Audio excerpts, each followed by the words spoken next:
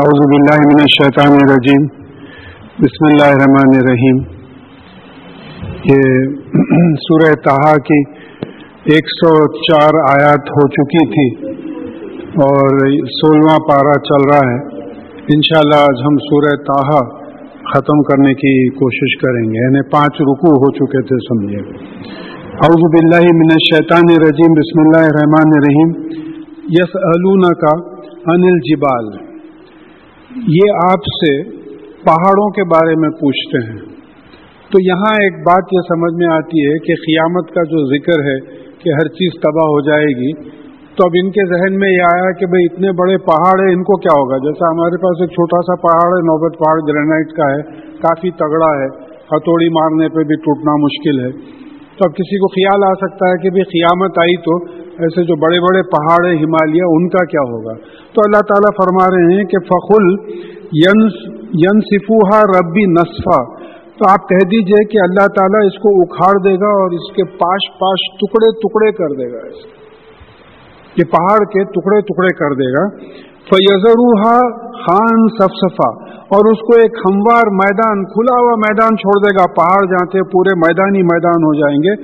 لا ترى فيها عوجا ولا امتا، اور نہ آپ اس میں کوئی ٹیڑھا پن دیکھیں گے نہ اونچ نیچ، بالکل میدان صاف ہو جائے گا. اب اس کو سمجھنے کے لیے ایک بڑی زبردست حدیث ہے، اس کو مس کوٹ کیا جاتا ہے، میرا اپنا ذاتی خیال ہے.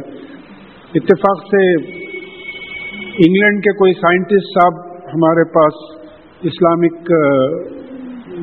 ہیریٹیج میں ایک لیٹر بھیجے تھے کہ صاحب یہ حدیث سائنس کے خلاف ہے، اس کا کچھ تشریح ہونا، تو مجھے ریفر کیا گیا تھا وہ. اور اتنی زبردست سائنٹیفک حدیث ہے، وہ سائنس ہی نہیں سمجھے تو حدیث کیا سمجھیں گے. دیکھیے آثار قیامت میں، ذرا اس کو اچھا سمجھیے آپ. آثار قیامت میں یہ ہے کہ سورج مغرب سے نکلے گا. اب تو سورج مشرق سے نکلتا ہے، مغرب میں غروب ہوتا ہے، لیکن سورج مغرب سے نکلے گا. اس کو حکم ہوگا کہ واپس لوٹ جا، مغرب سے لوٹ.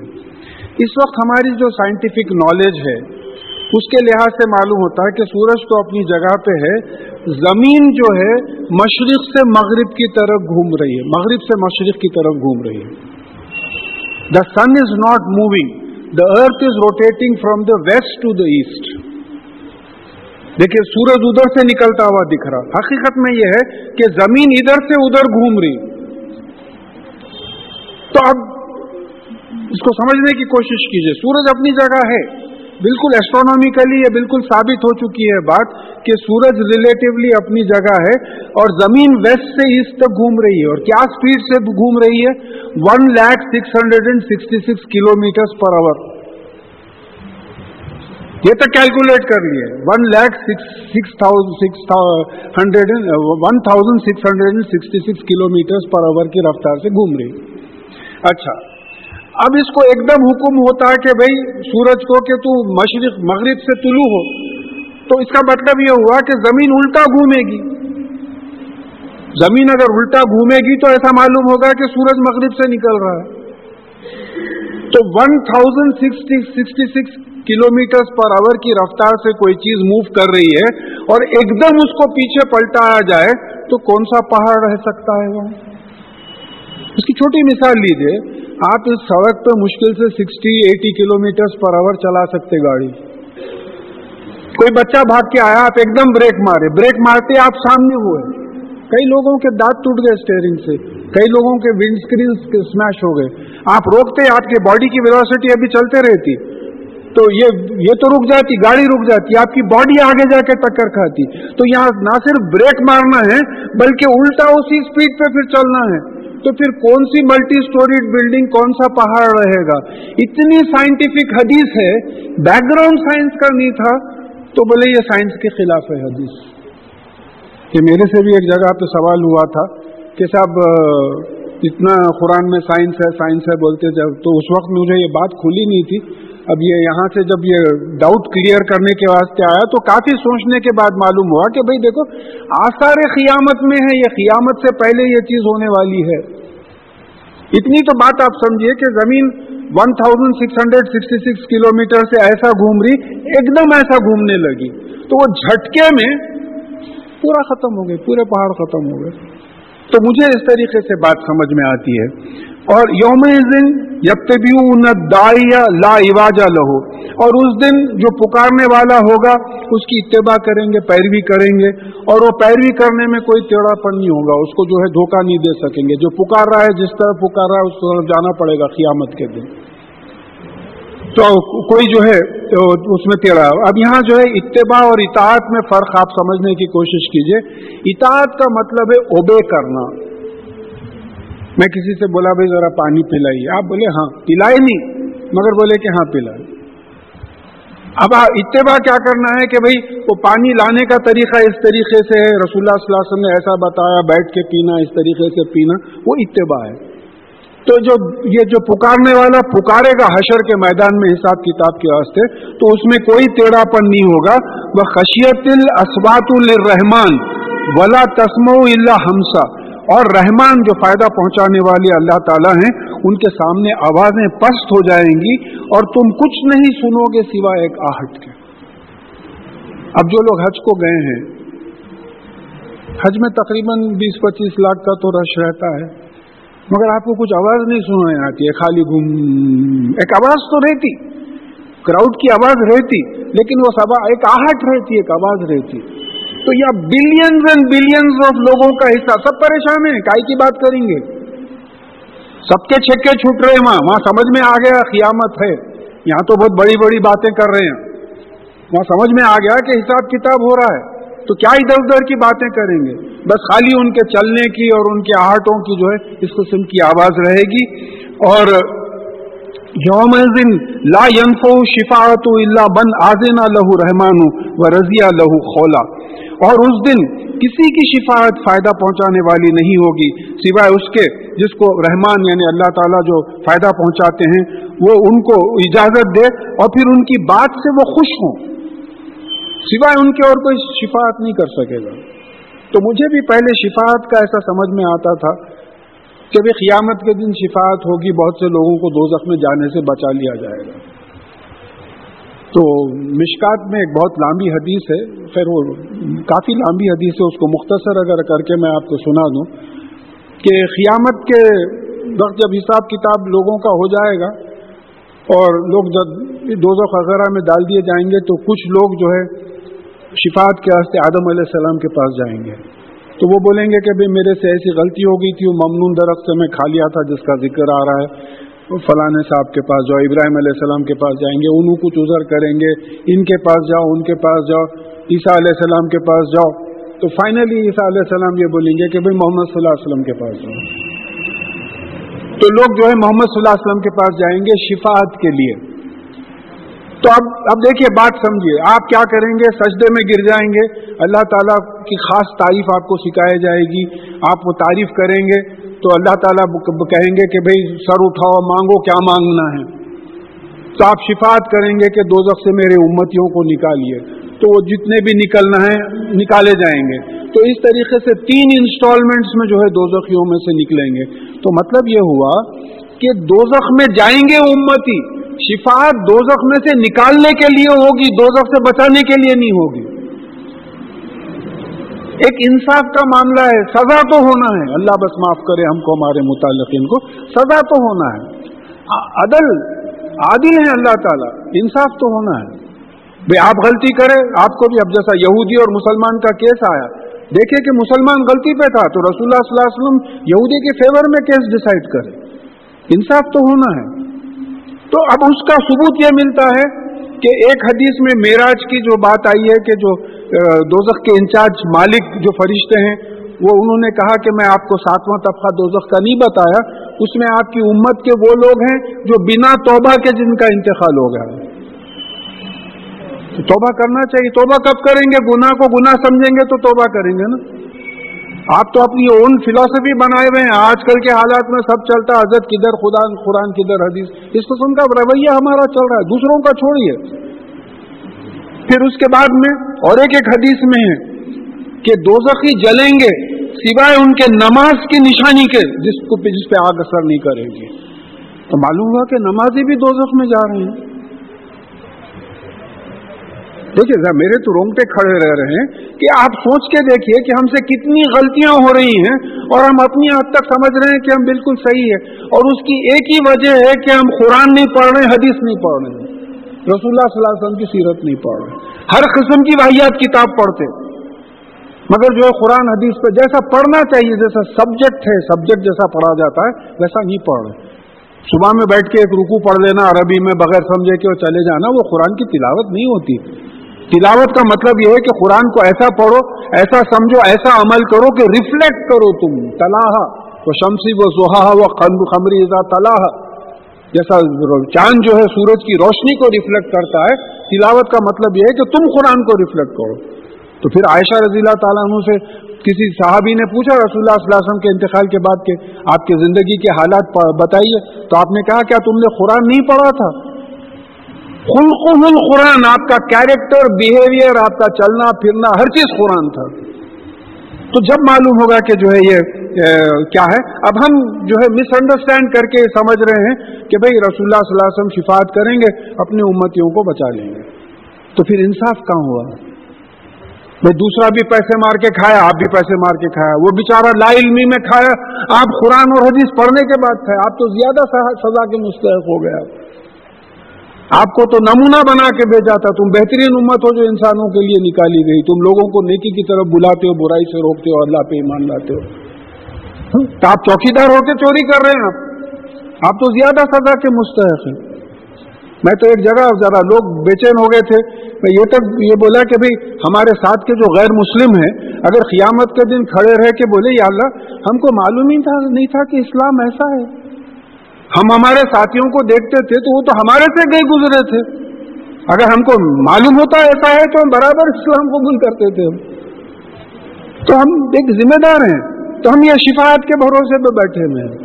तो ये बात समझना है कि उसके लिए बीबी फातिमा रज़ियल्लाहु ताला अन्हा को भी रसूलुल्लाह सल्लल्लाहु अलैहि वसल्लम का कहा कि नमाजों से मेरी मदद करो, अमल से मेरी मदद करो, तो हम तो किसी गिनती में भी नहीं आते।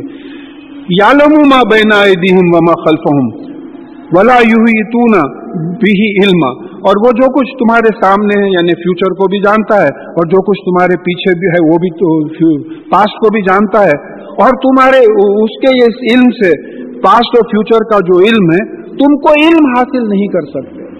अब आयतल कुर्सी पे आइए, वला युहीतूना बिशैइन मिन इल्मी इल्ला बिमा शा, उसके इल्म से तुम कोई चीज हासिल नहीं कर सकते सिवाय उसके कि जो उसने तुमको दिया है। आइंस्टाइन को भी वही इल्म दिया था, मोहम्मद सल्लल्लाहु अलैहि वसल्लम को भी वही इल्म दिया है।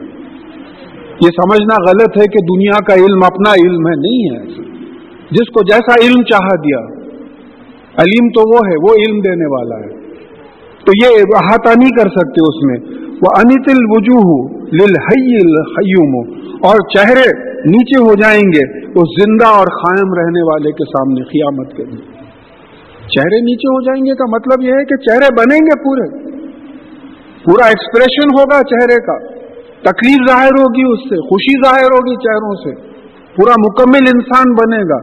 और फिर वो जो जिंदा है अल्लाह ताला कायम है, उनके सामने चेहरे झुके हुए रहेंगे।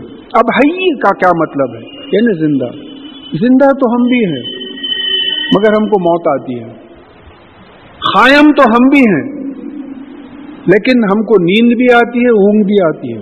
आयतल कुर्सी में क़य्यूम को डिफाइन किया, अल्लाहु ला इलाहा इल्ला हुवल हय्युल क़य्यूम। ये क़य्यूम कौन है? ला ताख़ुज़ुहु सिनतुन वला नौम, कुरान से कुरान का डेफिनेशन निकाल लीजिए, यानी ऐसा कायम है जिसको ना नींद आती है ना ऊंघ आती है। He is always awake, he is alive and he is awake. तो जो हमेशा अलाइव है, हमेशा अवेक है, उसके सामने जो है चेहरे झुक जाएंगे। वक़्त ख़ाबा मन हमला जुल्मा, और वो जो नाइंसाफी को उठाया होगा, कुरान और हदीस के खिलाफ जिंदगी गुजारा होगा, वो नाकाम होगा। इसको पहले ये कौन होगा? ये मन आरज़ा अन्हु फ़इन्नहु यहमलु यौमल क़ियामत विज़रा, और जो कुरान से इराद करेगा अनजान हो जाएगा तो यही है जो क़ियामत के दिन एक बोझ उठाएगा।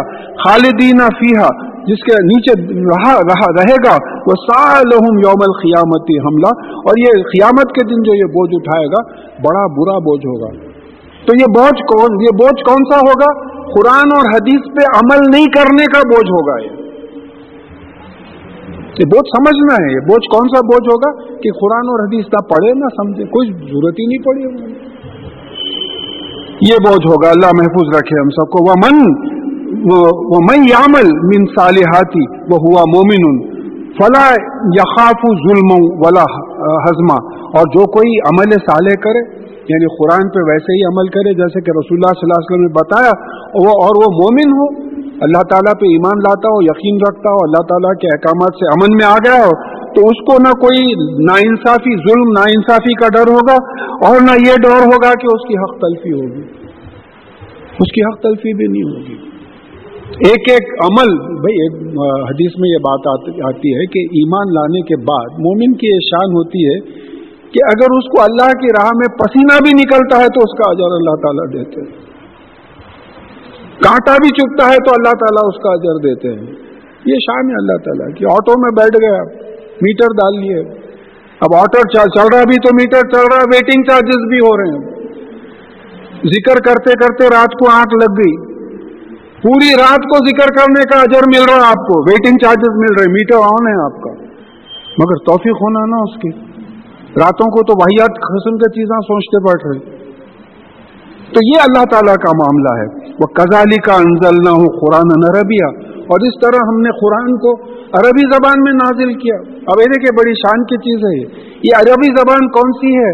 आज करंट लैंग्वेज है कई स्टेट्स की।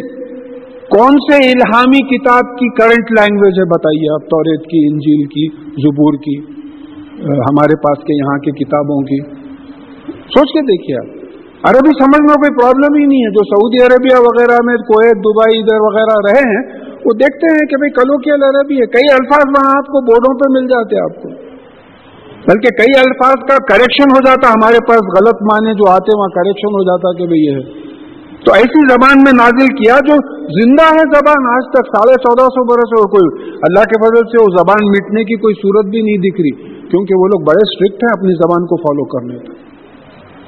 तो ये भी मालूम हुआ कि कुरान को अरबी में नाजिल किया, ये भी एस्टैब्लिश हो गया, और फिर ऐसी जबान में नाजिल किया जो कई कंट्रीज की जो है करंट लैंग्वेज है, ताकि समझने में मुश्किल ना हो। वसर्रफना फीही मिनल वईद लअल्लहुम यत्तकून, और फिर हमने इस कुरान में कई डरावों को, थ्रेट्स को, डराने को जो है दोहराया है, ताकि ये तकवा हासिल करें, यानी अल्लाह से डर के, गुनाहों से बच के नेक अमल करें। और यहदिसु लहुम जिक्रा, या फिर ये जो पलटा पलटा के हम बात करे हैं, तो उनके याद दहानी, उनकी नसीहत के लिए ये काम है। बार बार पलटा पलटा के बोल रहे, अकीमुस्सलात व आतुज़ ज़कात, कई जगह आया। मूसा अलैहिस्सलाम फिरौन का वाक़या कई जगह आया। क्यों आया? जिस दिन खोले आप उस दिन काम की चीज निकल जाना। दोहराने का मतलब यही है कि देखिए एक सिटिंग में पूरा कुरान मुमानियत भी है पढ़ने की। रसूलुल्लाह सल्लल्लाहु अलैहि वसल्लम से, जैसा डॉक्टर हमीदुल्लाह का रिसर्च है कि रसूलुल्लाह सल्लल्लाहु अलैहि वसल्लम से सहाबियों ने पूछा कि कुरान कितने दिन में ख़त्म किया जाए, तो आपने कहा कि वह 1 महीने में। तो बताते हैं उसकी वजह से 30 पारे बने। तो किसी सहाबी ने कहा कि मैं और तेज पढ़ सकता हूँ, तो आपने कहा कि भाई 7 दिन में। तो जो है वो उतने वो बन गए आपके मंजिल बन गए। फिर उसके बाद में आपकी और एक हदीस है कि जिसने 3 दिन के अंदर कुरान समझा, पढ़ा, उसने कुरान नहीं समझा।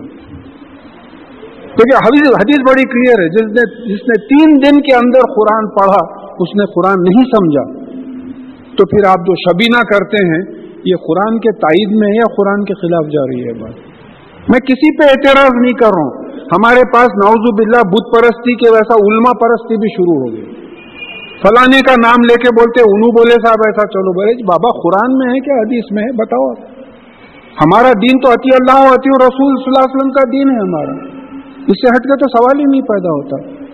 तो कुरान नाजिल हुआ समझ के अमल करने के लिए, ताकि तुम जन्नत में जाओ और दोज़ख से बचो। तो यहाँ बात आ रही है कि या जो है उनको याद दहानी हो जाए। फ़तआला अल्लाहुल मलिकुल हक़, तो अल्लाह ताला बहुत बुलंद है, जो हकीकत में बादशाह है, जो हकीकी बादशाह वही है। ये देखिए अब यहाँ 2 अल्फाज हैं, ताला और सुभान।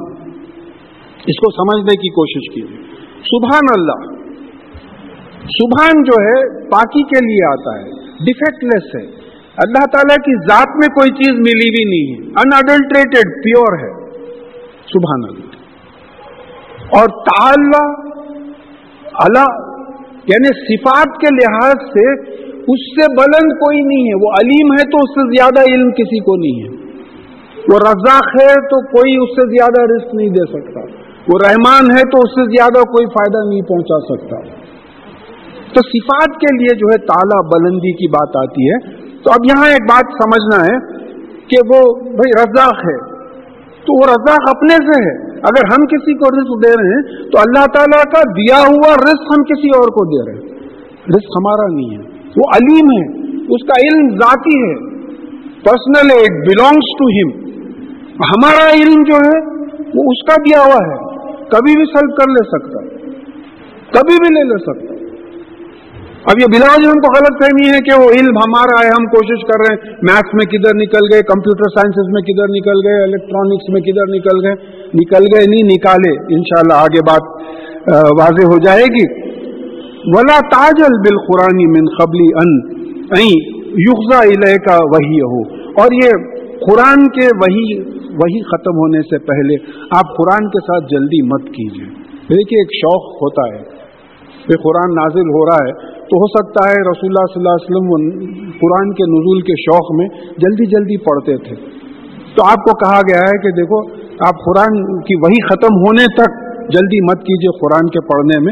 अब ये सूरह क़ियामा में ये बात आई है कि कुरान का पढ़ना, जमा करना, समझना, ये सूरह क़ियामा की 17 से 19 आयत तक कुरान का पढ़ना, समझना, जमा करना, ये सब अल्लाह ताला के जिम्मे है। अगर वो पढ़ाना चाहे तो पढ़ाएगा, समझाना जमा करना तो उसी का है, वही जमा किया है। अगर समझाना चाहा तो समझेंगे, अगर समझाना नहीं चाहा तो नहीं समझेंगे। अगर कोई बेवकूफ अपनी हद तक समझता है कि मैं कुरान को इतनी ऊंचे लेवल पे समझाऊं तो उससे बड़ा बेवकूफ कोई नहीं है। मैं समझाऊं अगर कोई समझता है, अल्लाह ताला का समझाना है।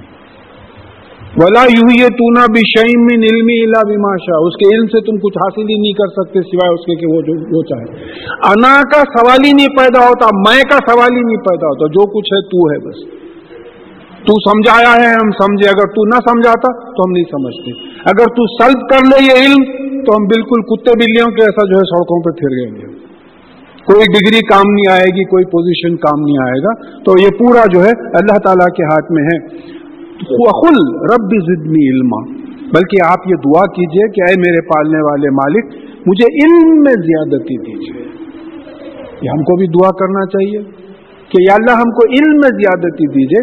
और कुरान और हदीस से बेहतर इल्म और कौन सा हो सकता है? कुरान और हदीस से बेहतर इल्म कौन सा हो सकता है?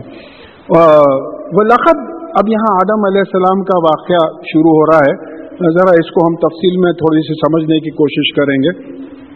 वलक़द अहीतना इला आदमा मिन क़ब्लु व नसिया व लम नजिद लहु अज़मा, और हमने आदम अलैहिस्सलाम से इससे पहले अहद लिया था, वायदा लिया था, लेकिन वो भूल गए और हमने उनमें मुस्तकिल मिजाजी नहीं पाई। क्या वायदा लिया था आदम अलैहिस्सलाम से कि देखो ये झाड़ के करीब नहीं जाना। आदम अलैहिस्सलाम की शरीयत उतनी थी। देखिए हमारे यहाँ से बहुत से शराब नहीं पीना, जुआ नहीं खेलना, ज़िना नहीं करना, चोरी नहीं करना, दुनिया भर की शरीयत के पॉइंट्स हैं। आदम अलैहिस्सलाम की शरीयत में सिर्फ एक ही पॉइंट था कि वो झाड़ के करीब नहीं जाना। तो वो वायदा भूल गए, भूल के जाके वो झाड़ के पास जो है वो झाड़ का फल खा लिया, खाते जो है वो वाकया जो नीचे आ रहा है। तो अब हम, अल्लाह ताला का कमेंट है कि हमने आदम अलैहिस्सलाम में मुस्तकिल मिजाजी नहीं पाई, हम उन्हीं की औलाद हैं। तो जेनेटिकली वो हमारे में ट्रांसफर हुआ है, हम भी मुस्तकिल मिजाज नहीं है, हम भी बेसब्र हैं। जेनेटिकली ट्रांसफर हुआ है, पूरा इल्म ट्रांसफर हुआ है सब। ये देखिए बात समझिए आप, एक आम की गुठली है, एक आम की गुठली में पूरा प्रोग्राम अल्लाह ताला दे दिए हैं कि इसमें कितने आम लगेंगे, वो आम के गुठलियां कहाँ कैसे कैसे पेरे जाएंगे, वो आमों से कितने आम निकलेंगे, वो आमों से कितने आम निकलेंगे, उनके यानी जैसा पोतरे पड़पोतरे, इस तरीके से आदम अलैहिस्सलाम के अंदर पूरा इल्म दे दिया गया था। अस्मा का नाम किसको बोलते हैं आप? بھئی اگر میں آپ سے بولا وہ میز پہ سے ذرا گلاس لائیے بولے تو آپ یہ نہیں لے کے آتے. یہ کتاب ہے. یہ میز پہ سے کتاب لائیے بولے تو آپ یہ گلاس نہیں لے کے آتے. یعنی نام سے چیز پہچانی جاتی, کوالٹی پہچانی جاتی. تو ہم یہ کیا کر رہے ہیں, یہ پورا پہچان رہے ہیں, پورا علم جو ہے ہمارا پہچان رہے ہیں, فوراً سمجھ جاتے نام سے. دیکھیے اب جیسا میں ایک سائنٹیفک لیبورٹری میں تھا, اب وہ لیب بیرر ہے, اس کو بولے بابا ذرا دیکھو وہ ایکسپیریمنٹ ہو گیا, فلٹر کر دو تم اس کو. اب انہیں ٹیکنیکلی ٹرینڈ ہے, اس کو پورا بتانا نہیں پڑ رہا کہ کیسا فلٹر کرنا. فلٹر بولتے اس کو سمجھ میں آ گیا کیا ہے. تو آدم علیہ السلام کو پورا علم دے دیا گیا تھا. اب جیسا جیسا ان کی اولاد ہوتے گئی وہ علم پھیلتے چلے گیا. دیا وہ علم تو آدم علیہ السلام کا تھا. تو اب ان کو ایک ہی شریعت ان کو تھی کہ بھئی یہ پھل, یہ جھاڑ کے قریب نہیں جانا. وہ بھول گئے, وہ جھاڑ کا پھل کھا لیے. اور ان میں ہم نے وہ مزاجی مستقل مزاجی نہیں دیکھی, لہذا ان کی اولاد میں بھی جو ہے یہ کمزوری ہے کہ مستقل مزاج نہیں ہے, بے صبرا ہے. وہ اس قلنا للملائکۃ اسجدوا لآدم فسجدوا الا ابلیس وابا. اور جب ہم نے ملائک سے, فرشتوں سے کہا کہ آدم علیہ السلام کو سجدہ کرو, تو سب نے سجدہ کیا سوائے ابلیس کے, اور اس نے انکار کیا. اب ہم کو یہاں تھوڑے سے الفاظ کا پھر ریوائز کرنا ہے, کئی جگہ آگی بات. بھئی ملائک جو ہے, یہ میرا اپنا ذاتی اوپینین نہیں دے رہا ہوں میں, قرآن نے ملائک کو کس طریقے سے سمجھا ہے پہلے ہم وہ دیکھیں. تو ایک جگہ رات کو حدیث میں سمجھایا گیا ہے کہ سورہ رات کے انٹرپریٹیشن میں کہ یہ فرشتہ ہوتا ہے جو بادلوں کو ارینج کرتا ہے. پھر رسول اللہ صلی اللہ علیہ وسلم طائف تشریف لے گئے تھے, وہاں ان لوگوں نے ان پہ پتھرے وغیرہ برسائے, آپ کے جسم سے خون نکلا, جوتوں میں خون بھر گیا. ہاں, تو اللہ تعالیٰ بہت غصے میں آئے اور انہوں نے جو فرشتے, پہاڑوں کے جو فرشتہ انچارج تھا اس کو بھیجا. معلوم یہ ہو کہ پہاڑ کا انچارج فرشتہ ہوتا. تو بولے کہ اگر آپ حکم دے تو یہ طائف کی وادی کے بیچ میں اس قوم کو ہم مسل کے پھینک دیں. تو آپ نے کہا کہ نہیں, میں رحمت بنا کے بھیجا ہوں. کس کو معلوم کہ یہاں سے ایسے لوگ اٹھیں گے جو اسلام کے کام آئیں گے. لہذا خالد بن ولید رضی اللہ تعالیٰ عنہ وہیں سے نکلے. اچھا, پھر لوط علیہ السلام کے پاس جو فرشتے آئے, وہ آئے, بولے کہ ہم آپ کی قوم کو جو ہے سزا دینے کے لیے ہی آئے. تو وہ ارتھ کویک کے بھی انچارج تھے, والکینک ایرپشنز کے بھی انچارج تھے. یہ انرجیز ہیں. میکائیل علیہ السلام ہے, پانی اور ہوا کے انچارج ہیں. آج آپ کو معلوم ہے کہ پوری بارش اور ہوا کی سورج کی وجہ سے ہوتا. سورج میں جو نیوکلیئر ری ایکشن ہوتا اس سے ہیٹ آتی, لائٹ بھی آتی, ہیٹ بھی آتی ہے. یہ ہیٹ جو آتی, گرمی, اس سے پانی ایواپوریٹ ہوتا اور بارش ہوتی ہے اس سے. میکائیل علیہ السلام اس کے انچارج ہے. اسرافیل علیہ السلام سور لے کے بیٹھے ہوئے ہیں. تو اب ہم کو معلوم ہے کہ یہ ایکسپینڈنگ یونیورس ہے, کانٹریکٹنگ آسیلیٹنگ یونیورس ہے. تو معلوم ہوتا ہے کہ اسرافیل علیہ السلام گریوٹی کے انچارج ہیں. جب اللہ تعالیٰ کا حکم ہو گریوٹی بڑھا دیں تو ساری کائنات ایک جگہ ٹکرا کے جو ہے قصہ ختم ہو جائے. پھر اس کے بعد میں جو ہے اسرائیل علیہ السلام موت کے انچارج ہیں. یہ لیٹسٹ ڈسکوری ہے کہ beta decay nuclear force جو رہتا ہے اس سے لوگوں کی موت واقع ہوتی ہے. تو آپ وہ نیوکلیئر انرجی کے انچارج ہیں.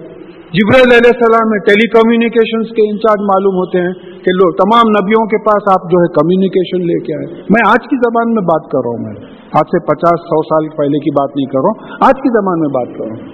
تو ملائکہ کا مطلب ایک قرآن اور حدیث سے یہ معلوم ہوتا کہ انرجیز ہیں. اچھا, اب آدم علیہ السلام کو بھئی اللہ تعالیٰ کو سبھی سجدہ کرتے ہیں. میں آپ کو آیت انشاءاللہ پڑھ کے سناؤں گا کہ ساری کائنات اللہ تعالیٰ کو سجدہ کرتی تھی. آدم علیہ السلام میں کیا خاص بات تھی کہ فرشتوں کو بولے کہ سجدہ کرو؟ کیا خاص بات تھی؟ پھر اس کے بعد میں یہ نورانی مخلوق ہے, ریڈینٹ انرجی سے بنی ہوئی ہے. اور ابلیس جو ہے نار کا, آگ سے بنا ہوا ہے. ابلیس ریفیوز کیا, نہیں کرا. یہ بھی انرجی ہے. تو معلوم ہوا کہ تمام انرجیز کو حکم ہوا, جو نورانی انرجی تھی وہ جھک گئی اور جو نار کی انرجی تھی وہ نہیں جھکی. اب یہ انرجی جھکنے کے وجہ سے آج آپ کو یہ لاؤڈ سپیکر پہ کنٹرول ہے, یہ لائٹوں پہ کنٹرول ہے, فینس پہ کنٹرول ہے, کارز پہ کنٹرول ہے, پمپس پہ کنٹرول ہے, راکٹس پہ کنٹرول ہے, ٹیلیسکوپس پہ کنٹرول ہے. یہ سب اللہ تعالیٰ کی دین ہے. اگر اللہ تعالیٰ یہ نالج سیلف کر لیں, مر جاتے ہیں, ہمیں 2-4 دن میں ختم ہو جاتے ہیں. بھائی کوئی 5th فلور پہ رہتا ہے اور اس کو پانی پمپ نہیں ہوا تو کیا کریں گے؟ نہیں صاحب سوری, انرجی ختم ہو گئی. امریکہ میں ہوا ہے, کینیڈا میں ہوا ہے, UK میں ہوا ہے. 8 दिन एनर्जी फेलियर हुए, उनसे पूछिए क्या हालत हुई उनकी। अब ये आदम अलैहिस्सलाम के सामने क्यों झुकाया? क्योंकि आदम अलैहिस्सलाम को खलीफा बनाया। खलीफा कौन होता है? इंचार्ज। काय का इंचार्ज? अल्लाह ताला के दीन को दुनिया में इंप्लीमेंट करने का इंचार्ज बनाया। हमको क्या बोला कि तुम बेहतरीन उम्मत हो जो इंसानों को निकाली गई है, इंसानों के लिए निकाली गई है, तुम लोगों को नेकी की तरफ बुलाते हो, बुराई से रोकते हो। वही काम हमको भी दे दिया। तो अब जब खलीफा बनाए, इंचार्ज बनाए, पावर्स नहीं दिए तो इस्तेमाल कैसा करेंगे? आज मैं ये माइक्रोफोन का पावर यूज कर रहा हूं आप तक बात पहुंचाने की। अगर मैं टीवी पे तकरीर कर रहा हूं तो पूरा टीवी का सिस्टम का जो पावर है यूज कर रहा हूं मैं अल्लाह ताला के बात की तबलीग करने की। भाई अगर कोई क्यू टीवी वगैरह से डॉक्टर इसरार अहमद वगैरह की तकरीर आ रही है तो लाखों लोग सुन रहे हैं, तो that is the right thing. You are using the energy for implementing the kingdom of Allah Ta'ala. ये है खिलाफत। हम लोग गलत चीजों के लिए, आप सीरियल देखते बैठे हुए हैं, वो MTV में जो है म्यूजिक डांस देख लेते बैठे हुए हैं, तो एनर्जीज को मिस यूज कर रहे हैं आप। तो यह बात समझना है कि आदम अलैहिस्सलाम को और इंसानों को खलाइफ, सूरह मायदा की आखिरी आयत में खलाइफ बोला, हमको खलीफा का प्लूरल बोला, तो हम भी वही काम कर रहे हैं। तो ये तमाम एनर्जीज को आपके मातहत इसलिए किया कि ये लाइट लेके कुरान पढ़ें, ये माइक लेके बात करें, ये टीवी लेके बात को पहुंचाएं, हाँ, ये न्यूक्लियर एनर्जी वगैरह अपने कब्जे में रखे, सारी दुनिया पे हुकूमत करें, अल्लाह ताला की हुकूमत जमाएं। तमाशा कर दिया आप, ये एनर्जीज को मिस यूज कर दिया आप एनर्जीज को। तब यहां ये हुआ कि आदम अलैहिस्सलाम को खलीफा बनाने की वजह से उनको जो पावर्स दिए गए उसमें ये एनर्जीज, यानी लाइट, साउंड, इलेक्ट्रिसिटी, मैग्नेटिज्म, ये तमाम जो एनर्जीज हम पढ़ते सब हमारे कंट्रोल में दे दिया, जो हमारे से वाबस्ता थी। तो हुआ ये कि तमाम ये जो एनर्जीज थे आदम अलैहिस्सलाम के कब्जे में आ गए। अब सजदे का क्या मतलब हुआ? मैं इस वास्ते में वो आयत लिख के ला गया हूं, हालांकि ये पहले पढ़ चुका हूं मैं शुरू में। तो देखिए आयत सजदे की जो सजदे को समझाती है वो ये है, वलिल्लाहि यसजुदु मा फिस समावाति व मा फिल अर्द, और जो कुछ आसमानों और जमीन में है अल्लाह ताला के सामने सजदा करता है। और वो मिन दाबती वल मलाइकती, और जानदार चीजों में से भी और मलाइका फरिश्तों में से, वहुम ला यस्तकबिरून। सजदे का ऑपोजिट क्या है? तकब्बुर। झुक जाते हैं, तकब्बुर नहीं करते। यखाफून रब्बहुम मिन फौक़िहिम, और उनका जो पालने वाला उनके ऊपर है उससे डरते हैं। वह यफलूना मा युमरून, और वही करते हैं जिसका उनको हुक्म होता है। सजदे का डेफिनेशन आ गया। अरे हमारा सर है, हम सजदा करें, अभी सजदा करें। कभी सूरज को सजदा करते हुए देखे आप, कभी बकरी को सजदा करते हुए देखे, कभी चांद और तारों को सजदा करते हुए देखे आप। सजदे का मतलब यह है कि तो यानी ये बात समझे, यफलूना मा युमरून, जो उनको हुक्म होता है उसकी इताअत करते हैं। नेचुरल लॉ जो अल्लाह ताला का बनाया हुआ है उसकी पैरवी करते हैं। तो अब ये पूरे एनर्जीज को जो है हुक्म मिल गया कि आदम अलैहिस्सलाम की पैरवी करो, क्योंकि आदम अलैहिस्सलाम जो है खलीफा बनाए गए हैं और उनको इस्लाम इंप्लीमेंट करना है दुनिया में। तब इंसानों का काम ये हो गया कि जितने एनर्जीज हैं हमारे डिस्पोजल पे, वो तमाम एनर्जीज को यूज करके इस्लाम को राइज करें। तमाम एनर्जीज एग्री कर लिए। जो नूरानी एनर्जीज थे, जैसा आयशा रज़ियल्लाहु ताला ने बताया कि फरिश्ते नूरानी है, नूर से बनाए गए। ये जो आग की एनर्जी है जो कुरान से साबित है, अब ये आग की एनर्जी कैसी है? ये देखिए, ये आग कैसी है? ये दिखने वाली आग नहीं है। आप इस्तरी गर्म करिए घर में, जरा थोड़ा सा हाथ लगाइए, भाप लगती है आपको, वो दिखती नहीं आग, वो आग से बनाया हुआ है जिन। और फरिश्ते नूर से बनाए हुए हैं, ये नूर नहीं है। ये देखिए, नूर से चीजें दिखती हैं, नूर को हम नहीं देख सकते। बात समझिए, थोड़ा फिजिक्स समझे वैसा बात समझिए। नूर से चीजें दिखती हैं, लाइट से चीजें दिखती हैं, लाइट को हम नहीं देख सकते, वरना अल्लाहु नूरु समावाति वल अर्द, फिर अल्लाह ताला को देख सकते थे। नूर से चीजें दिखती हैं। जैसा हीट, इस्तरी में से हीट आ रही है हीट नहीं दिख रही, आप ज्यादा टेम्परेचर बढ़ाए तो रेड हीट व्हाइट हीट दिखेगी। तो इससे जो है अब ये जो आग के जो है ये जो मखलूक थी इब्लीस, ये जो है नहीं माना। अब इसका बैकग्राउंड ये मालूम होता कि मलाइक भी उम्मीद कर रहे थे कि जमीन के खलीफा उनको बनाया जाएगा, क्योंकि पहले सूरह बकरा में हम पढ़ चुके, एतराज करे हम आपकी तस्बीह करते, तकदीस करते, तमहीद करते, आप ऐसे को बनाएंगे जो लड़ेगा झगड़ेगा। हाँ, फिर इब्लीस बोला मैं सीनियर हूँ, सीनियरिटी का वहाँ भी आ गया स्टेट गवर्नमेंट के ऐसा, मैं सीनियर हूँ, पहले आप मुझे आग से बनाए, उसको मैटर से मिट्टी से बनाए, इसको खलीफा बनाएंगे क्या? तो ये जलन थी। तो इब्लीस क्या हो गया कि तो अल्लाह ताला ने इब्लीस सजदा नहीं किया, इनकार किया, तो अल्लाह ताला ने कहा फकुलना या आदमु इन्ना हाज़ा अदुव्वुन लका व लिज़ौजिका फला यखरिजुन्नकुमा मिनल जन्नति फतशक़ा। तो कहा, हमने कहा कि अरे आदम, ये बेशक ये तुम्हारा और तुम्हारी बीवी का दुश्मन हो, तो ऐसा ना हो कि वो तुम दोनों को जन्नत से निकाले जिसकी वजह से तुम तकलीफ में पड़ जाओ। देखिए, जन्नत के जो लुग़वी माने होते, लिटरल माने होते, वो बाग है। तो वो बाग का डिस्क्रिप्शन भी आ रहा कैसा बाग था। तो देखो ये तुम्हारा दुश्मन है। अब हमारी आदत ये है, अल्लाह ताला कई जगह कुरान में बताए हैं कि देखो ये तुम्हारा दुश्मन है, इसको take him as an enemy, इसको दुश्मन ही समझो। लेकिन हमारा बेस्ट फ्रेंड शैतान है इस वक्त, उसकी किसी बात को नहीं टालते हैं, किसी बात को नहीं टालते। और शैतान को पहचानने के लिए कुरान और हदीस का इल्म होना जरूरी है। देखिए, अब एक वसवसा आ रहा है शैतान का, एक आदमी कुरान और हदीस पढ़ा हुआ है, उसको मालूम है ये कुरान के खिलाफ बात आ रही है, नाउज़ु बिल्लाह, ला हौल वला कुव्वता इल्ला बिल्लाहिल अलियुल अज़ीम, ये शैतान का वसवसा है। एक आदमी कुरान ही नहीं पढ़ा हुआ है, उसको क्या मालूम, तो उन्हें गुनाह को गुनाह नहीं समझेगा। तो बोले ये दुश्मन है तुम्हारा, और ऐसा ना हो कि तुमको और तुम्हारी बीवी को जो है जन्नत से निकाल दें, तो उसकी वजह से तुम तकलीफ में पड़ जाए। अब आदम अलैहिस्सलाम जन्नत से निकाले गए, हम तकलीफ में पड़ गए। अब क्या तकलीफ है देखिए, जन्नत में क्या था, इन्ना लका ला तजू फीहा, तुम्हारे लिए वहां कभी भूख नहीं होगी, इतना खाना होगा, इतना खाना होगा कि भूख की बात ही नहीं आएगी। वला तारा, ना तुम नंगे होगे, जन्नत का लिबास होगा। वो इन्ना का ला तज़मऊ फीहा, और वहां तुम बिल्कुल प्यासे नहीं होगे। वला तज़हा, ना धूप की गर्मी से तकलीफ उठाओगे। अब यही चीजों के लिए तो तड़प रहे ना भी हम, खाने के लिए जो मेहनत हो रही है, फिर कपड़ों के लिए मेहनत हो रही है, और फिर पानी के लिए मेहनत हो रही है, धूप से बचने के लिए मकान हो रहा है, रोटी कपड़ा मकान का चक्कर यही है ना, आ गया ना, कुरान में आ गया। हमारा जो नारा है रोटी कपड़ा मकान, कुरान में आ गया।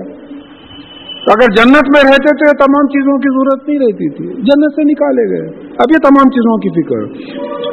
तो वसवसा इलैहि शैतान, तो अब शैतान जो है वसवसा डाला है आदम अलैहिस्सलाम को, जो है वसवसा डाला, इलैहि आया है, मुज़क्कर है, मैस्कुलाइन है, तो मतलब यह है कि सिंगुलर आदम अलैहिस्सलाम को उसने वसवसा डाला। वसवसा इलैहि शैतानु खाला या आदमु हल अदुल्लुका अला शजरतिल खुल्दी व मुल्की ला यबला, तो कहा कि ऐ आदम अलैहिस्सलाम, मैं क्या आपकी ऐसी रहनुमाई करूं, ऐसी चीज बताऊं, जो यानी ऐसा झाड़ बताऊं जिसको खाने से आप हमेशा रहेंगे, और ऐसा मुल्क मिलेगा आपको जो कभी उसका डाउनफॉल नहीं होगा, आप भी हमेशा रहेंगे, हुकूमत भी हमेशा रहेगी। देखिए एक बात है, ह्यूमन साइकोलॉजी से खेला उन्होंने। आज आपकी पूरी मेडिकल साइंस आपका लाइफ स्पैन बढ़ाने की कोशिश कर रही है। अगर आप तकदीर को नहीं मान के उनके रिसर्च पर चले गए, तो हमारे बचपन में 51-52 ईयर्स एवरेज एज थी इंसान की, आज 72-73 एवरेज जो लाइफ स्पैन बढ़ गई, क्योंकि मेडिकल नॉलेज बहुत बढ़ गई। तो इंसान की पूरी कोशिश है कि लंबी जिंदगी हो, मरना ही नहीं उन्हें। और फिर दूसरी चीज यह है कि ऐसी हुकूमत होना जिसका जवाल ना हो, ऐसी हुकूमत होना जिसका जवाल ना, हमेशा वो बैठा हो। एक साहब डायरेक्टर जनरल पुलिस से रिटायर हो गए, कोई पूछ के नहीं देख रहा उनको।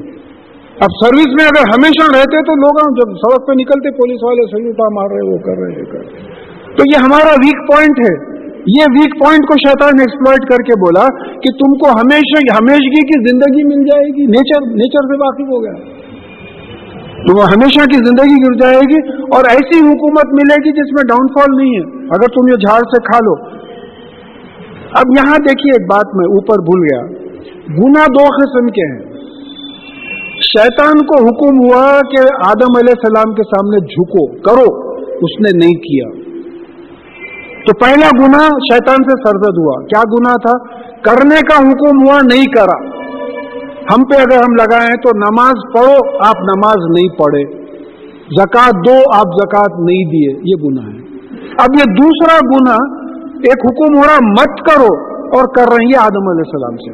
تو آدم علیہ السلام اور بی بی حوا نے کیا کیا؟ فَأَكَلَا مِنْهَا فَبَدَتْ لَهُمَا سَوَاتُهُمَا وَتَفِيخَا يَخْصِفَانِ عَلَيْهِمَا مِنْ وَرْقِ الْجَنَّةِ. تو انہوں نے یہ درخت سے کھایا اور وہ درخت کی خاصیت یہ تھی کہ اس سے ان کی شرمگاہیں ظاہر ہو گئی اور پھر وہ لگی جنت کے پتوں کو اپنے اوپر ڈھانپنے لگی ان لوگ. تو ایک تو پہلے تو چانس ڈسکوری ہوگی, ان کو اندازہ ہی نہیں تھا کہ یہ ہوگا. اور ہمارے تقریباً 67% ڈسکوریز آر چانس ڈسکوریز. یہ فگرز نہیں چھوڑنا ہے قرآن سمجھتے وقت. یہ بہت بڑی باتیں ہیں صاحب. ہم چھوڑ دے رہے ہیں ماڈرن سائنٹیفک چیزوں کو جو ہے چھوڑ دے رہے ہیں جس کا ذکر قرآن میں پہلے آ چکا ہے. تو چانس ڈسکوری یہ ہوئی کہ بھئی آپ کی شرم ظاہر ہو گئی. اب شرم ظاہر ہونے کے جو ہے دو مطلب ہوتے ہیں. ایک تو سورہ اعراف میں بات آئی کہ ان سے جنت کا لباس نکالا گیا. اب لباس کے بھی جو ہے معنی سمجھ میں آتے. دیکھیے ایک چیز ہے, ایک چھوٹا بچہ ہے ننگا پھر رہا ہے, اس کو شرم ہی نہیں ہے. اب جب بڑا ہوتا تو شرم ظاہر ہو جاتی اس کے اوپر. ایک کتا ہے, بیل ہے, بکری ہے, ننگے پھر رہے ہیں. اب آپ ان کو روک کے بول سکتے کیا ہے میاں ننگے پھرتے ایسا سب کے سامنے, تو ان کو شرم کا احساس ہی نہیں ہے ان کو. تو ایک بات یہ سمجھ میں آتی کہ ان کو احساس ہی نہیں تھا شرم کا. یہ پھل کھانے کے بعد شرم کا احساس ہونے لگا تو فوراً آپ کب دیکھیے پتے کب ڈھانپتے آپ اپنی شرمگاہوں پہ؟ جب شرمگاہیں کھلی ہوں گی. تو چھوٹا بچہ ہے, انہیں کوئی بھی آئے تو انہیں ویسی آ کے بولتا بابا سو رہے ہیں کچھ تو بھی بول دیتا ہوں. ننگا آ کے باہر بولتا, اس کو شرم ہی نہیں ہے. اب ایک ذرا بڑا بچہ ہے, کوئی آئے بولتے انہیں وہ نیکر پہن کے تو بھی باہر آتا ہوں, شرم کا احساس ہے. تو یہ پتے ڈھانپنے لگے کا مطلب یہ ہے کہ اس سے پہلے ان کو شرم کا احساس نہیں تھا, جانوروں کی طرح جیسا تھا ان کو احساس نہیں, ان کو بھی احساس نہیں تھا. یہ پھل کھاتے جو ہے ان کو شرم کا احساس ہو گیا اور وہ فوراً جو ہے they became conscious of shame. تو یہ جو ہے پتے اوپر ڈھانپنے لگے اپنے. تو فعصى آدم ربه فغوى. تو آدم علیہ السلام نے اپنے پالنے والے مالک کی نافرمانی کی, اس لیے وہ راستے سے ہٹ گئے, جنت کے راستے سے ہٹ گئے, انہوں نے نافرمانی کی.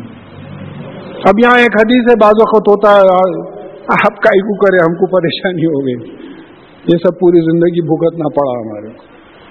تو اس پہ بھی حدیث آ گئی. ایک بار موسیٰ علیہ السلام اور آدم علیہ السلام میں بحث چل گئی کچھ. تو موسیٰ علیہ السلام بولے کہ آپ کی وجہ سے ہم کو پریشانی ہوئی دیکھو زندگی کی, آپ نہیں کھاتے پھل تو ہم مزے میں جنت میں رہتے تھے. تو آدم علیہ السلام بولے یہ تم کو کیسا معلوم؟ تو بولے میں توریت میں پڑھا. تو بولے میرے پیدا ہونے سے کتنے سال پہلے توریت لکھی گئی تھی؟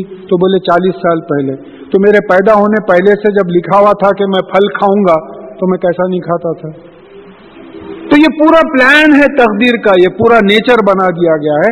اب ہم کو یہ فیس کرنا ہے, ایکسپٹ کرنا ہے کہ بھئی یہ ہمارا نیچر ہے, یہ ہمارے شارٹ کمنگز ہیں, یہ قرآن ہے, اس پہ عمل کر کے اپنے شارٹ کمنگز کو دور کرنا ہے.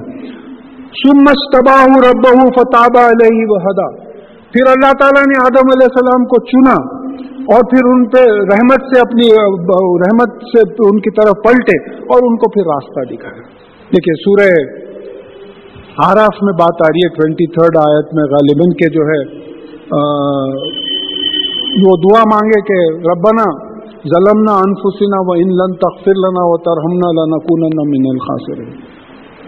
کہ آدم علیہ السلام دعا مانگے کہ اے ہمارے پالنے والے ربنا ہم نے ظلم کیا ہے, اپنے ناانصافی کی آپ کے حکم کے خلاف جا کے, اور اگر آپ ہماری مغفرت نہیں کرے، سزا سے نہیں بڑھے، لنکون من الخاسرین، تو ہم جو ہے نقصان اٹھانے والوں میں ہو جائیں گے۔ اب آدم علیہ السلام اور ابلیس میں یہ فرق ہے کہ ابلیس میں یہ ملامت نہیں تھی جو آدم علیہ السلام میں ملامت ہے۔ اسی لیے انسان کی فطرت میں ہے کہ گناہ کے بعد ملامت ہوتی ہے اس کو۔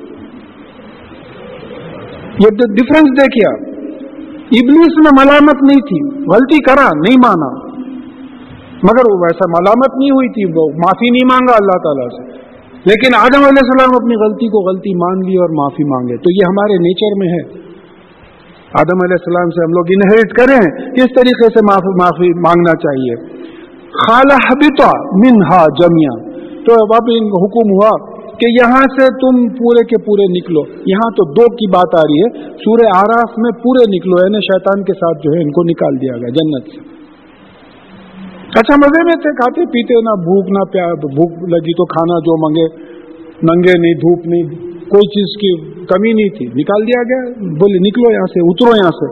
دیکھیے اہبتو کا مطلب یہ ہوتا ہے یعنی اوپر سے نیچے اترنا، تو یہ زمین کے کسی اوپر کے مقام سے نیچے اترنے کے لیے بھی آتا ہے، عموماً آسمان سے نیچے اترنے کے لیے نزول کا لفظ آتا ہے۔ تو بہرحال یہ نہیں معلوم، یہ کانٹروورسی ہے کہ یہ آدم علیہ السلام جس جنت میں تھے وہ آسمانوں میں تھی یا زمین پہ تھی، تو اس میں کانٹروورسی ہے انٹرپریٹیشن میں۔ تو بہرحال ان کو جنت سے نکال دیا گیا، اور ایک کرس تھی، ان پہ لعنت ہو گئی ہم لوگوں پہ۔ کیا لعنت تھی؟ بعضکم لبعض عدو، تم ایک دوسرے کے دشمن ہوگے۔ اس کو بھی انٹرپریٹ ٹھیک سے نہیں کیا گیا، تم ایک دوسرے کے دشمن ہوگے۔ اب آپ پوری انٹرنیشنل پالیٹکس کا سچویشن لیجئے، آپ جب سے ہماری زندگی ہماری شروع ہوئی ہے، ورلڈ وار ہوئی، ورلڈ وار 2 ہوئی، امریکہ رشیا کا ٹسل ہوا، امریکہ عراق کا ہوا، امریکہ افغانستان کا ہوا، عرب اسرائیل کا چل رہا ہے، انڈیا پاکستان کا ہوا، نارتھ کوریا ساؤتھ کوریا کا ہوا، آئرلینڈ انگلینڈ کا ہوا۔ یہ دشمنیوں کے تو جنگاں تھے۔ پوری انٹرنیشنل پالیٹکس اگر آپ دیکھیں تو خالی لڑتے رہے، اب بھی چل رہی ہے وار، اب بھی جو ہے یہ وار چل رہی ہے، برابر وار چل رہی ہے ہر جگہ۔ یہ لعنت ہے۔ لیول پہ اگر آپ آ جائیں تو آپ دیکھیں گے کہ گھروں میں ساس بہو کا جھگڑا، ننند بھاوت کا جھگڑا، بھائی بھائی کا جھگڑا، باوا بیٹے کا جھگڑا، بزنس پارٹنرز کا جھگڑا، باس اور سبارڈینیٹ کا جھگڑا، یعنی ہر آدمی کسی نہ کسی سے جھگڑے میں انوالوڈ ہے۔ آپ کبھی اینالائز کر کے دیکھیے، کوئی ایسا ہے جس سے آپ بالکل پسند ہے بھئی یہ ٹھیک ہے، اولاد سے نہ اتفاق ہے، سنتے ہی نہیں، نماز پڑھو بولے تو پڑھتے نہیں، ہو گئی وہ دشمنی، ہو گئی، وہ رفت آ گیا، جلدی جلدی پڑھ لیتے، وہ نہیں کرتے۔ بہرحال اب یہ معلوم ہو رہا ہے کہ بعضکم لبعض عدو، یہ کرتے ہے اللہ تعالیٰ کی، تم ایک دوسرے کے دشمن ہو گئے، اس کا ثبوت مل گیا۔ اب اس کا سلوشن دے دیے، کیا پیارا سلوشن ہے۔ سلوشن یہ دیے، فَإِمَّا يَأْتِيَنَّكُم مِّنِّي هُدًى، تو جب کبھی تمہارے پاس میری طرف سے ہدایت آئے، فَمَنِ اتَّبَعَ هُدَايَ فَلَا يَضِلُّ وَلَا يَشْقَى، تو جس کسی نے اتباع کی، پریکٹیکلی میرے ہدایت کے راستے پہ چلا، اس کو نہ کوئی وہ جنت کے راستے سے گمراہ بھی نہیں ہوگا، اور اس کو کوئی تکلیف، کوئی مشقت نہیں ہوگی۔ اب ہدایت تو آ گئی بھائی، زبور کے شکل میں آئی، تورات کے شکل میں آئی، اپنشاد کے شکل میں آئی، انجیل کے شکل میں آئی، اور فائنلی بول دیے کہ قرآن کے شکل میں آئی۔ ہدی للناس، سورہ بقرہ کی 185 آیت میں آئے کہ سارے انسانوں کے لیے ہدایت کا فائنل فارم جو ہے قرآن دے دیا۔ تو تم اگر تو مطلب فمن اتبع ہدایا، تو میں اس کو ترجمہ یہ کروں گا کہ اب جو کوئی پیروی کرے گا قرآن اور حدیث کی، تو وہ نہ جنت کے راستے سے ہٹے گا اور نہ کوئی تکلیف ہوگی اس کو۔ اور پھر سورہ بقرہ میں آدم علیہ السلام کا جو واقعہ ہے، وَلَا خَوْفٌ عَلَيْهِمْ وَلَا هُمْ يَحْزَنُونَ، بولے جو پیروی کرے گا نہ اس کو کوئی خوف ہوگا اور نہ کوئی غم۔ اب دیکھیے آپ تھوڑا سا سائیکولوجیکلی انالائز کیجئے، خوف فیوچر کی چیز ہوتی ہے، کیا ہے کہ بھئی کل ایگزام ہے، کیسا ہوتا ہے کہ کیا ہے کہ فیوچر کی چیز ہوتی ہے خوف۔ غم پاس کی چیز ہوتی ہے. ارے میں ایسا نہیں کرنا تھا, غلط ہو گیا, بولے نہیں بہت غلطی ہو گئی میرے سے, ایسا نہیں کرنا تھا. تو اللہ تعالیٰ بول رہے ہیں کہ جو قرآن حدیث پہ عمل کرے گا, میرے احکامات پہ عمل کرے گا, اس کا نہ فیوچر کا خوف ہوگا نہ پاسٹ کا غم ہوگا, کیونکہ پورے گناہ اس کے معاف کر دیے جائیں گے. توبہ کرے گا وہ مرنے سے پہلے, ہر غلطی پہ جو ہے توبہ کرتا چلا جائے گا.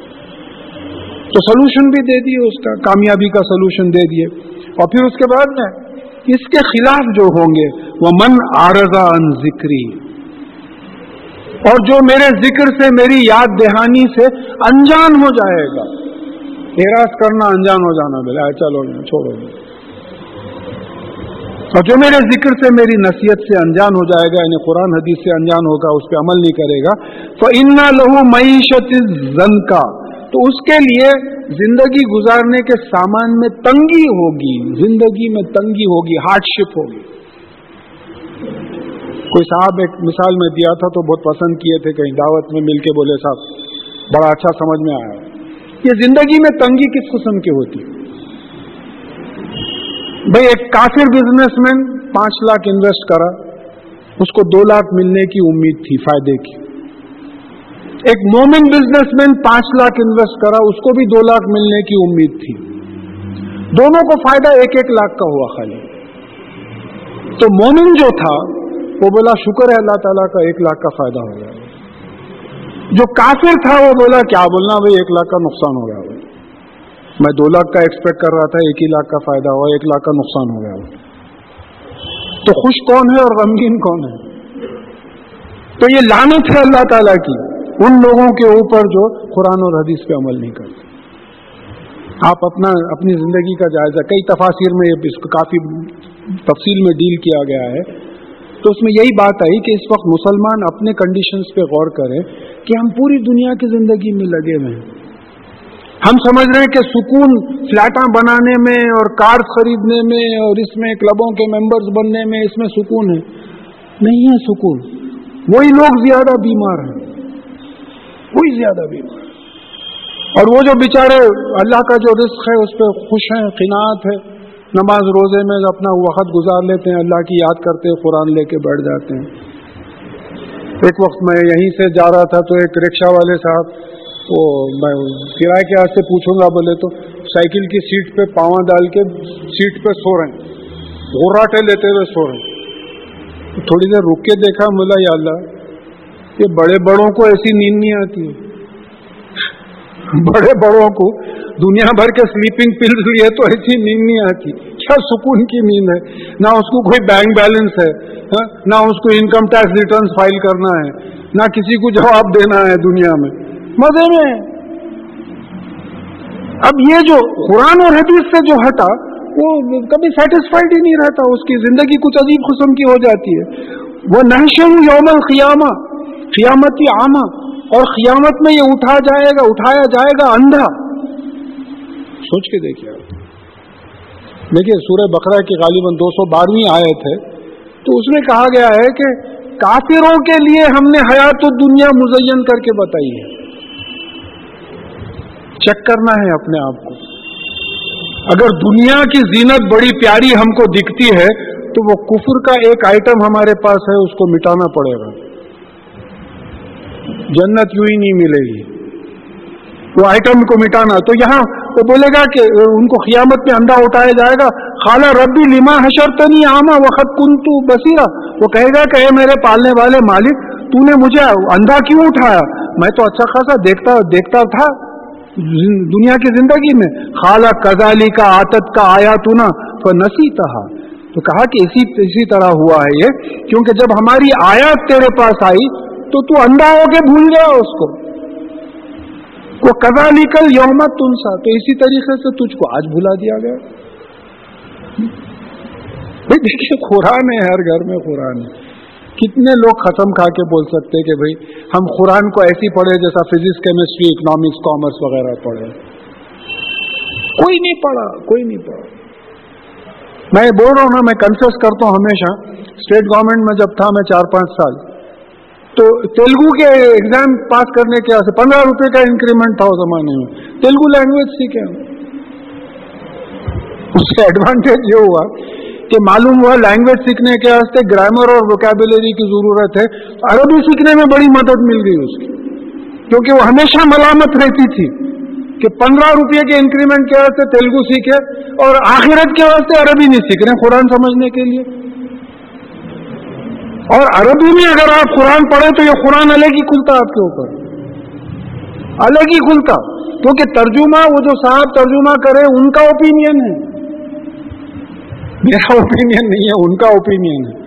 تو اب یہاں تو دنیا میں اندھا تھا، کبھی قرآن کھول کے نہیں دیکھا، کبھی ہماری باتوں پہ جو اہمیت نہیں دیا، اسی لیے آج بھی بھول گئے. اس کو جو اسراف کرتا ہے، یہ ذرا آیت بڑی سمجھنے کی ہے، کس طریقے سے سزا دیتے ہیں کہ زن کا اس کی زندگی میں ہارڈ شپ، تنگی رہتی ہے، ہمیشہ کبھی خوش نہیں رہتا، پیسے کی تنگی، حالات کی تنگی، ہر لحاظ کی تنگی. اس طریقے سے ہم سزا دیتے ہیں دنیا کا.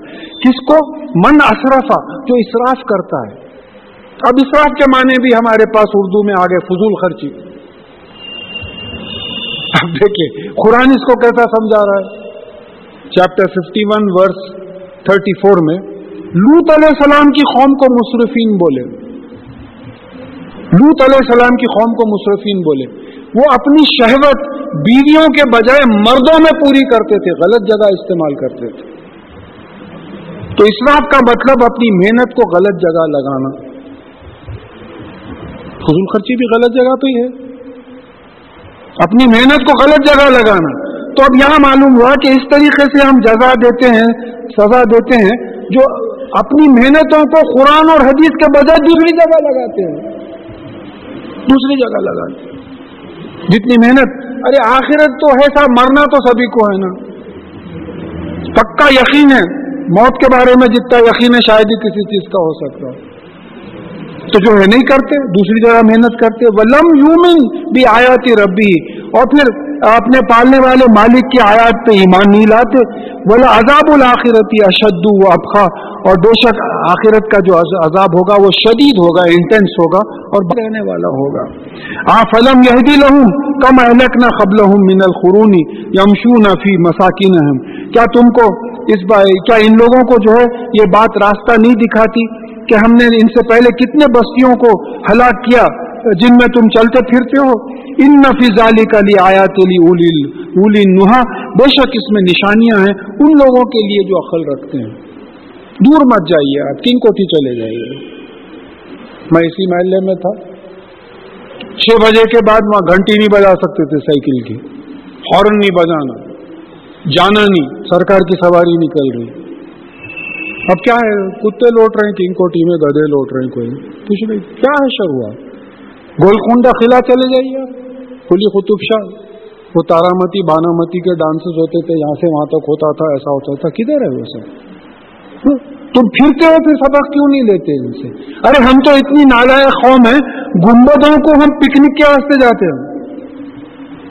میں سمجھتا ہوں کوئی قوم قبرستان کو پکنک کے واسطے نہیں گئی ہوئی.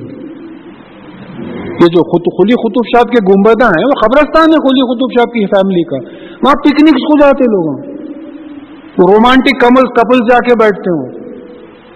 کیا بھٹکنے کی بھی ایک لمٹ ہوتی ہے. یہاں بولنے کے چلتے پھرتے سبق نہیں لیتے تو سبق کیا لیں گے، وہاں تو جا کے انجوائے کر رہے ہیں. اس قسم کی قوم ہے. اللہ بس ہم کو معاف کرے.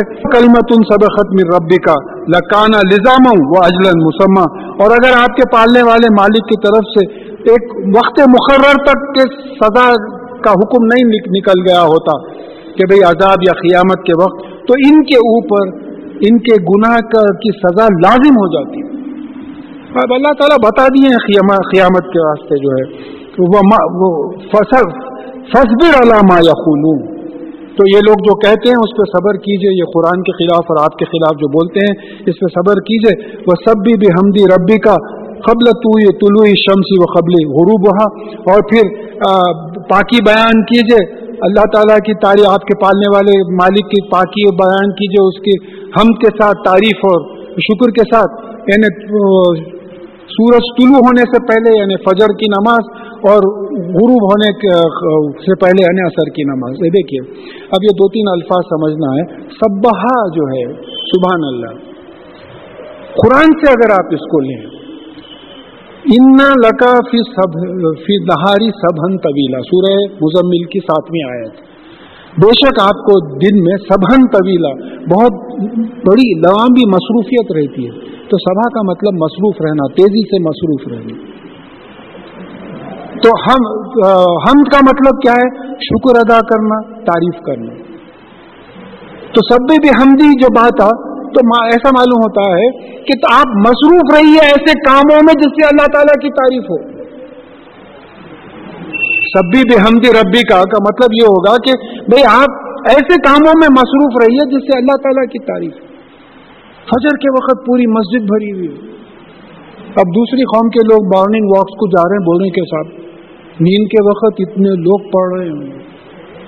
वो बरखिलाफ उसके एक मेरे गैर मुस्लिम दोस्त गुजर रहे थे, बोले साहब once I saw some 3-4 persons were standing in that building। ये उसके वास्ते इतनी बड़ी बिल्डिंग बना दी आप लोगों ने। बोला नहीं साहब जुमे के वास्ते बना। अब क्या बोलूं मैं, क्या जवाब दूं? जुमे में रश बहुत रहता, बल्कि जुमे के वास्ते बना।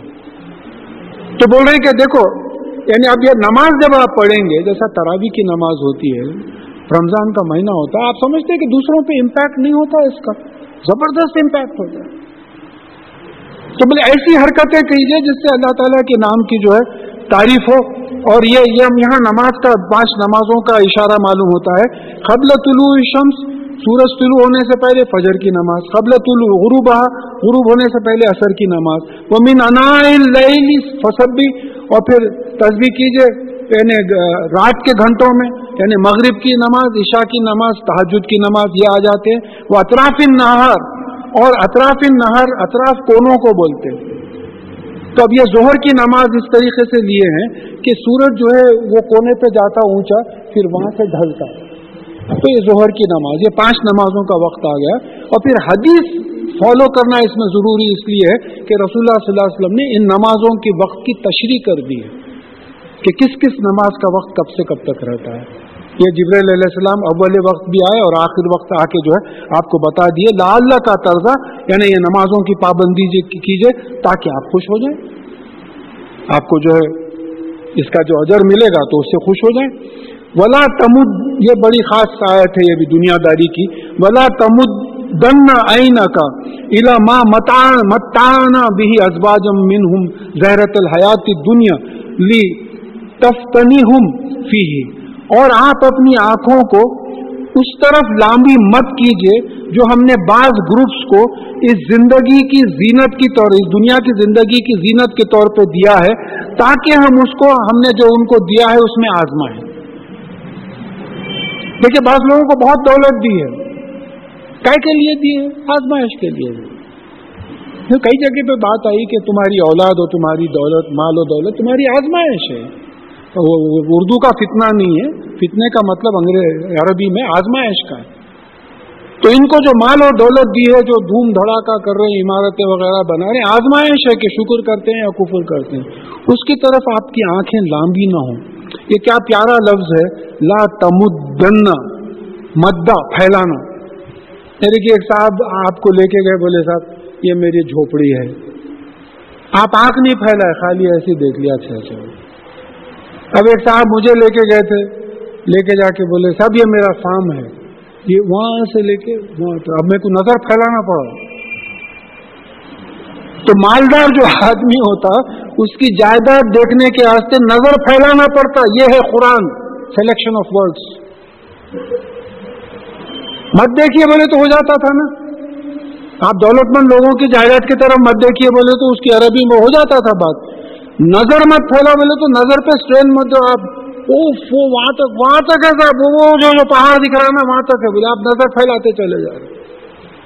ये काय के वास्ते दिए हैं हम इनको आजमाने के लिए कि शुक्र करता है, अल्लाह की राह में खर्चता है, या जो है कुफर करता है, नाशुक्री करता है। वह रिस्क रब्बी का खैर हुआ आपका, और आपके पालने वाले मालिक का जो रिस्क है वो बेहतर है और बाकी रहने वाला है। इसके बारे में कोई हिर्स मत कीजिए। वामुर अहले का बिस्सलाती वस्तबिर अलैहा, और अपने अहल को नमाज का हुक्म दीजिए और आप भी इस पे कायम रहिए, कांस्टेंट रहिए। देखिए बड़ी खास बात है, एक तो अहल का लफ्ज हम समझना चाहिए। अहले किताब कुरान में आया है, किताब वाले। अहले बैत भी आया, बैत वाले। تو آپ کے اہل کا مطلب یہ ہے کہ آپ کے گھر والوں کو، آپ کے فالوورز جو ہے، سب کو نماز کا حکم دیجیے، وَاسْتَبِرْ عَلَيْهَا، اور آپ بھی کانسٹنٹ رہیے، ایسا نہیں کہ دوسروں کو حکم دے کے اپنا انجان ہو گئے. جیسا مذاق کے طور پہ بعض لوگ سناتے، کوئی صاحب خیرات پہ تقریر کر کے گھر کو گئے، نوکر کو بولے میاں کھانا لاؤ. انہیں بولا صاحب وہ ایک فقیر آیا، پوچھا تو میں دے دیا. ارے ایسا کیسا دے دیا؟ آپ تقریر میں بولے نا صاحب خود نہیں کھانا دوسروں کو دینا بول کے. ارے میاں بولنے کے باتیں الگ رہتے، کرنے کے باتیں الگ رہتے. تو رسول اللہ صلی اللہ علیہ وسلم کے ساتھ یہ معاملہ نہیں تھا. آپ اپنے اہل، اپنے فالوورز کو بھی حکم دیجئے، آپ بھی کانسٹنٹ رہیے اس کے اوپر. دیکھیے معراج کسی کو نصیب نہیں ہوا وہ مقام. معراج کے بعد نماز نہیں چھوڑے، 5 نمازیں فرض ہوئی آپ کے. یہ جو ہے نماز کی اہمیت ہے، اس پہ کانسٹنٹ رہیے. لا نسألک رزقا، ہم آپ سے رزق نہیں مانگتے ہیں. رزق کیا ہے؟ زندگی قائم رکھنے کے لیے جو چیزوں کی ضرورت رہتی ہے. نحن نرزقک، ہم آپ کو جو ہے رزق دیتے ہیں، کھانا کھلاتے ہیں، پلاتے ہیں. والعاقبۃ للتقوی، اور یہ عاقبت جو ہے، نتیجہ جو ہے اچھا ان لوگوں کے لیے ہے جو اللہ سے ڈر کے گناہوں سے بچ کے نیکی کرتے ہیں. قالوا لولا یاتینا بآیات من ربہ، اب یہ لوگ جو ہے کفر کرتے تھے، یہ لوگ بولتے ہیں کہ رسول اللہ صلی اللہ علیہ وسلم کوئی نشانی کیوں نہیں لے کے آتے؟ یہ ہمیشہ تقاضا رہا، کوئی معجزہ کیوں نہیں لے کے آتے؟ نبوت کا جیسا موسیٰ علیہ السلام لائے، عیسیٰ علیہ السلام لائے، صالح علیہ السلام لائے، ویسا تو ان کی فرمائش کا معجزہ تھا. معجزے تو بہت ہوئے، شق القمر خود قرآن سے ثابت ہے. جنگ بدر، جنگ احد میں فرشتے نازل ہوئے، بہت سے معجزے ہیں. بلکہ آپ کو جو ہے ایک والیوم پوری ملے گی رسول اللہ صلی اللہ علیہ وسلم کے یہ جو ایب نارمل چیزیں جو ہوئی تھی. جیسا بالکل ایک کٹورا دودھ تھا، کئی صحابی وہ دودھ سے پیے کٹورے میں، پھر دودھ جیسے کا ویسا تھا. ایسے کئی واقعات آپ کو مل جاتے ہیں. تو ان کی فرمائش کا کہ آپ کا سونے کا گھر ہو، آپ کے ساتھ فرشتے آئیں، یا پھر آپ ایک قربانی کا جانور باہر رکھیں اور کوئی آگ آ کے اس کو جلا کے لے کے چلے جائیں، یہ ان کی فرمائشی معجزوں کا تھا. اولم یاتی بینۃ ما فی الصحف الاولی، کیا ان کے پاس ایک کھلا ثبوت نہیں آیا پہلے کی کتابوں میں؟ محمد صلی اللہ علیہ وسلم کے نبی ہونے کا کھلا ثبوت ان کے پہلے کی کتابوں میں ہے. توریت میں ذکر ہے. کوئی الہامی کتاب ایسی نہیں ہے جس میں ڈاکٹر حمید اللہ کی کتاب میں جو ہے پورے ریفرنسز دیے ہوئے ہیں. یہاں تک کہ اپنشاد کا انہوں نے ریفرنس دیا ہے. ہر جگہ جو ہے محمد صلی اللہ علیہ وسلم کے آنے کی جو ہے بات کہ پہلے کی کتابوں میں کھلے طور پہ نہیں آیا تھا کہ محمد صلی اللہ علیہ وسلم آخری نبی ہوں گے. وَلَوْ أَنَّا أَهْلَكْنَا بِعَذَابٍ مِّن قَبْلِهِ لَقَالُوا رَبَّنَا لَوْلَا أَرْسَلْتَ إِلَيْنَا رَسُولًا فَنَتَّبِعَ آيَاتِكَ مِن قَبْلُ أَن نَّذِلَّ وَنَخْزَى، اور اگر ہم رسول بھیجنے سے پہلے کوئی عذاب لے آتے تو یہ کہتے تھے کہ اے ہمارے پالنے والے مالک، آپ نے ہم کو ایسا ذلیل کیوں کیا، بدنام کیوں کیا، اس سے پہلے کہ آپ کوئی رسول کو بھیجتے. اگر آپ رسول کو بھیجتے تو ہم اس کی اتباع کرتے. اگر نہیں بھیج کے عذاب لاتے ان کے گناہوں کی وجہ سے تو ایسا بولتے. اب بھیج رہے تو پھر ان پہ ایمان نہیں لا رہے، ان کی بات کو نہیں سن رہے. یہ کفر کی کیفیت ہے. کل متربص فتربصوا، کہ آپ کہہ دیجئے کہ ہر آدمی انتظار کر رہا ہے، تم بھی انتظار کرو. اب کیا ہے صاحب، انتظار ہی چھوڑو، موت کا انتظار ہے. اب نہیں ہے انتظار تو بدقسمتی ہے. تم بھی انتظار کرو، عذاب کا انتظار ہے، ایسے حالات ہے، قیامت کا انتظار ہے، تو سبھی انتظار کر رہے ہیں، تم بھی انتظار کرو. فَسَتَعْلَمُونَ مَنْ أَصْحَابُ الصِّرَاطِ السَّوِيِّ وَمَنْ اهْتَدَىٰ، تو ان قریب تم کو معلوم ہو جائے گا کہ ایک بیلنس راستے پہ چلنے والے کون ہیں، بیلنس راستے والے کون ہیں، اور کون ہدایت پہ ہے، کون جنت کے سیدھے راستے پہ جا رہے ہیں. تم کو ان قریب جو ہے قیامت کے وقت پتہ چل جائے گا. تو یہاں اللہ کے فضل سے سورہ طٰہٰ بھی ختم ہوا اور 16واں پارہ بھی ختم ہوا.